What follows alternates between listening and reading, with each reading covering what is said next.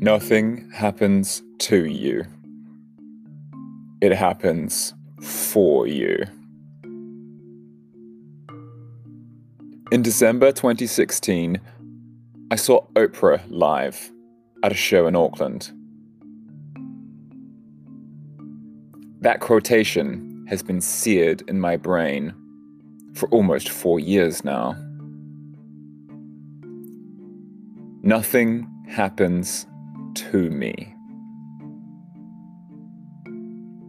If I scratch my car on a curb, it's not something that happened to me. If I lose out on a job, it didn't happen to me either. An illness? What about a missed flight? Some money lost?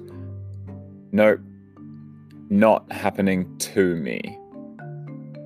They're here to teach me something. They're happening for me if I choose to let them. Everybody goes through lots of disappointments each year, and I often find myself ruminating over them during the quiet times. Taking stock of the negative life events seems easier than focusing on your successes, doesn't it?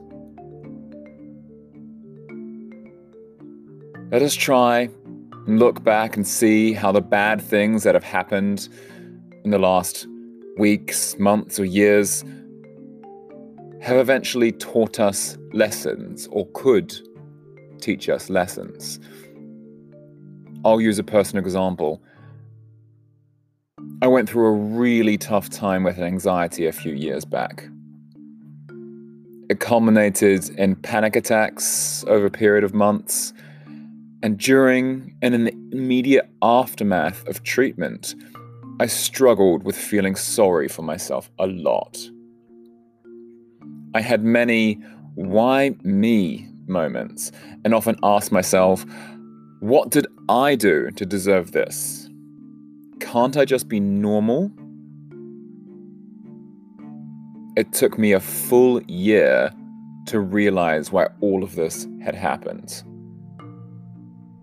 I needed to go on an emotional voyage and sort out past trauma. Through therapy, I needed to learn mindfulness and how to accept rather than fight mental strain. And I needed to find a long-term medication that worked for me. Now I look back at 2015, which was my self-described worst year, and I see it was working for me and not against me. I've been unable to learn some very necessary life lessons in other ways, and my, quote, nervous breakdown, as the uninitiated might call it, was my wake-up call.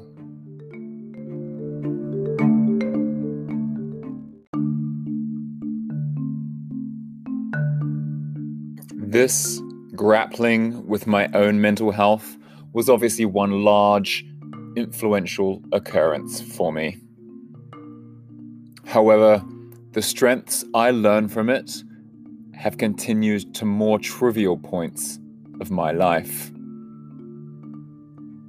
When I don't get a job I applied for, I'm able to think, that's okay. That job wasn't for me. If I miss a travel connection, back when travel was a possibility, whilst overseas, and I arrive somewhere late, I'm able to say to myself, that's okay. I wasn't supposed to get there then. I know there's a butterfly effect, which I choose not to delve into too deeply because it only leads to more questions. But I acknowledge there's merit in the old cliche, when one door closes, another opens. There are lessons in this model for all of us during the current pandemic.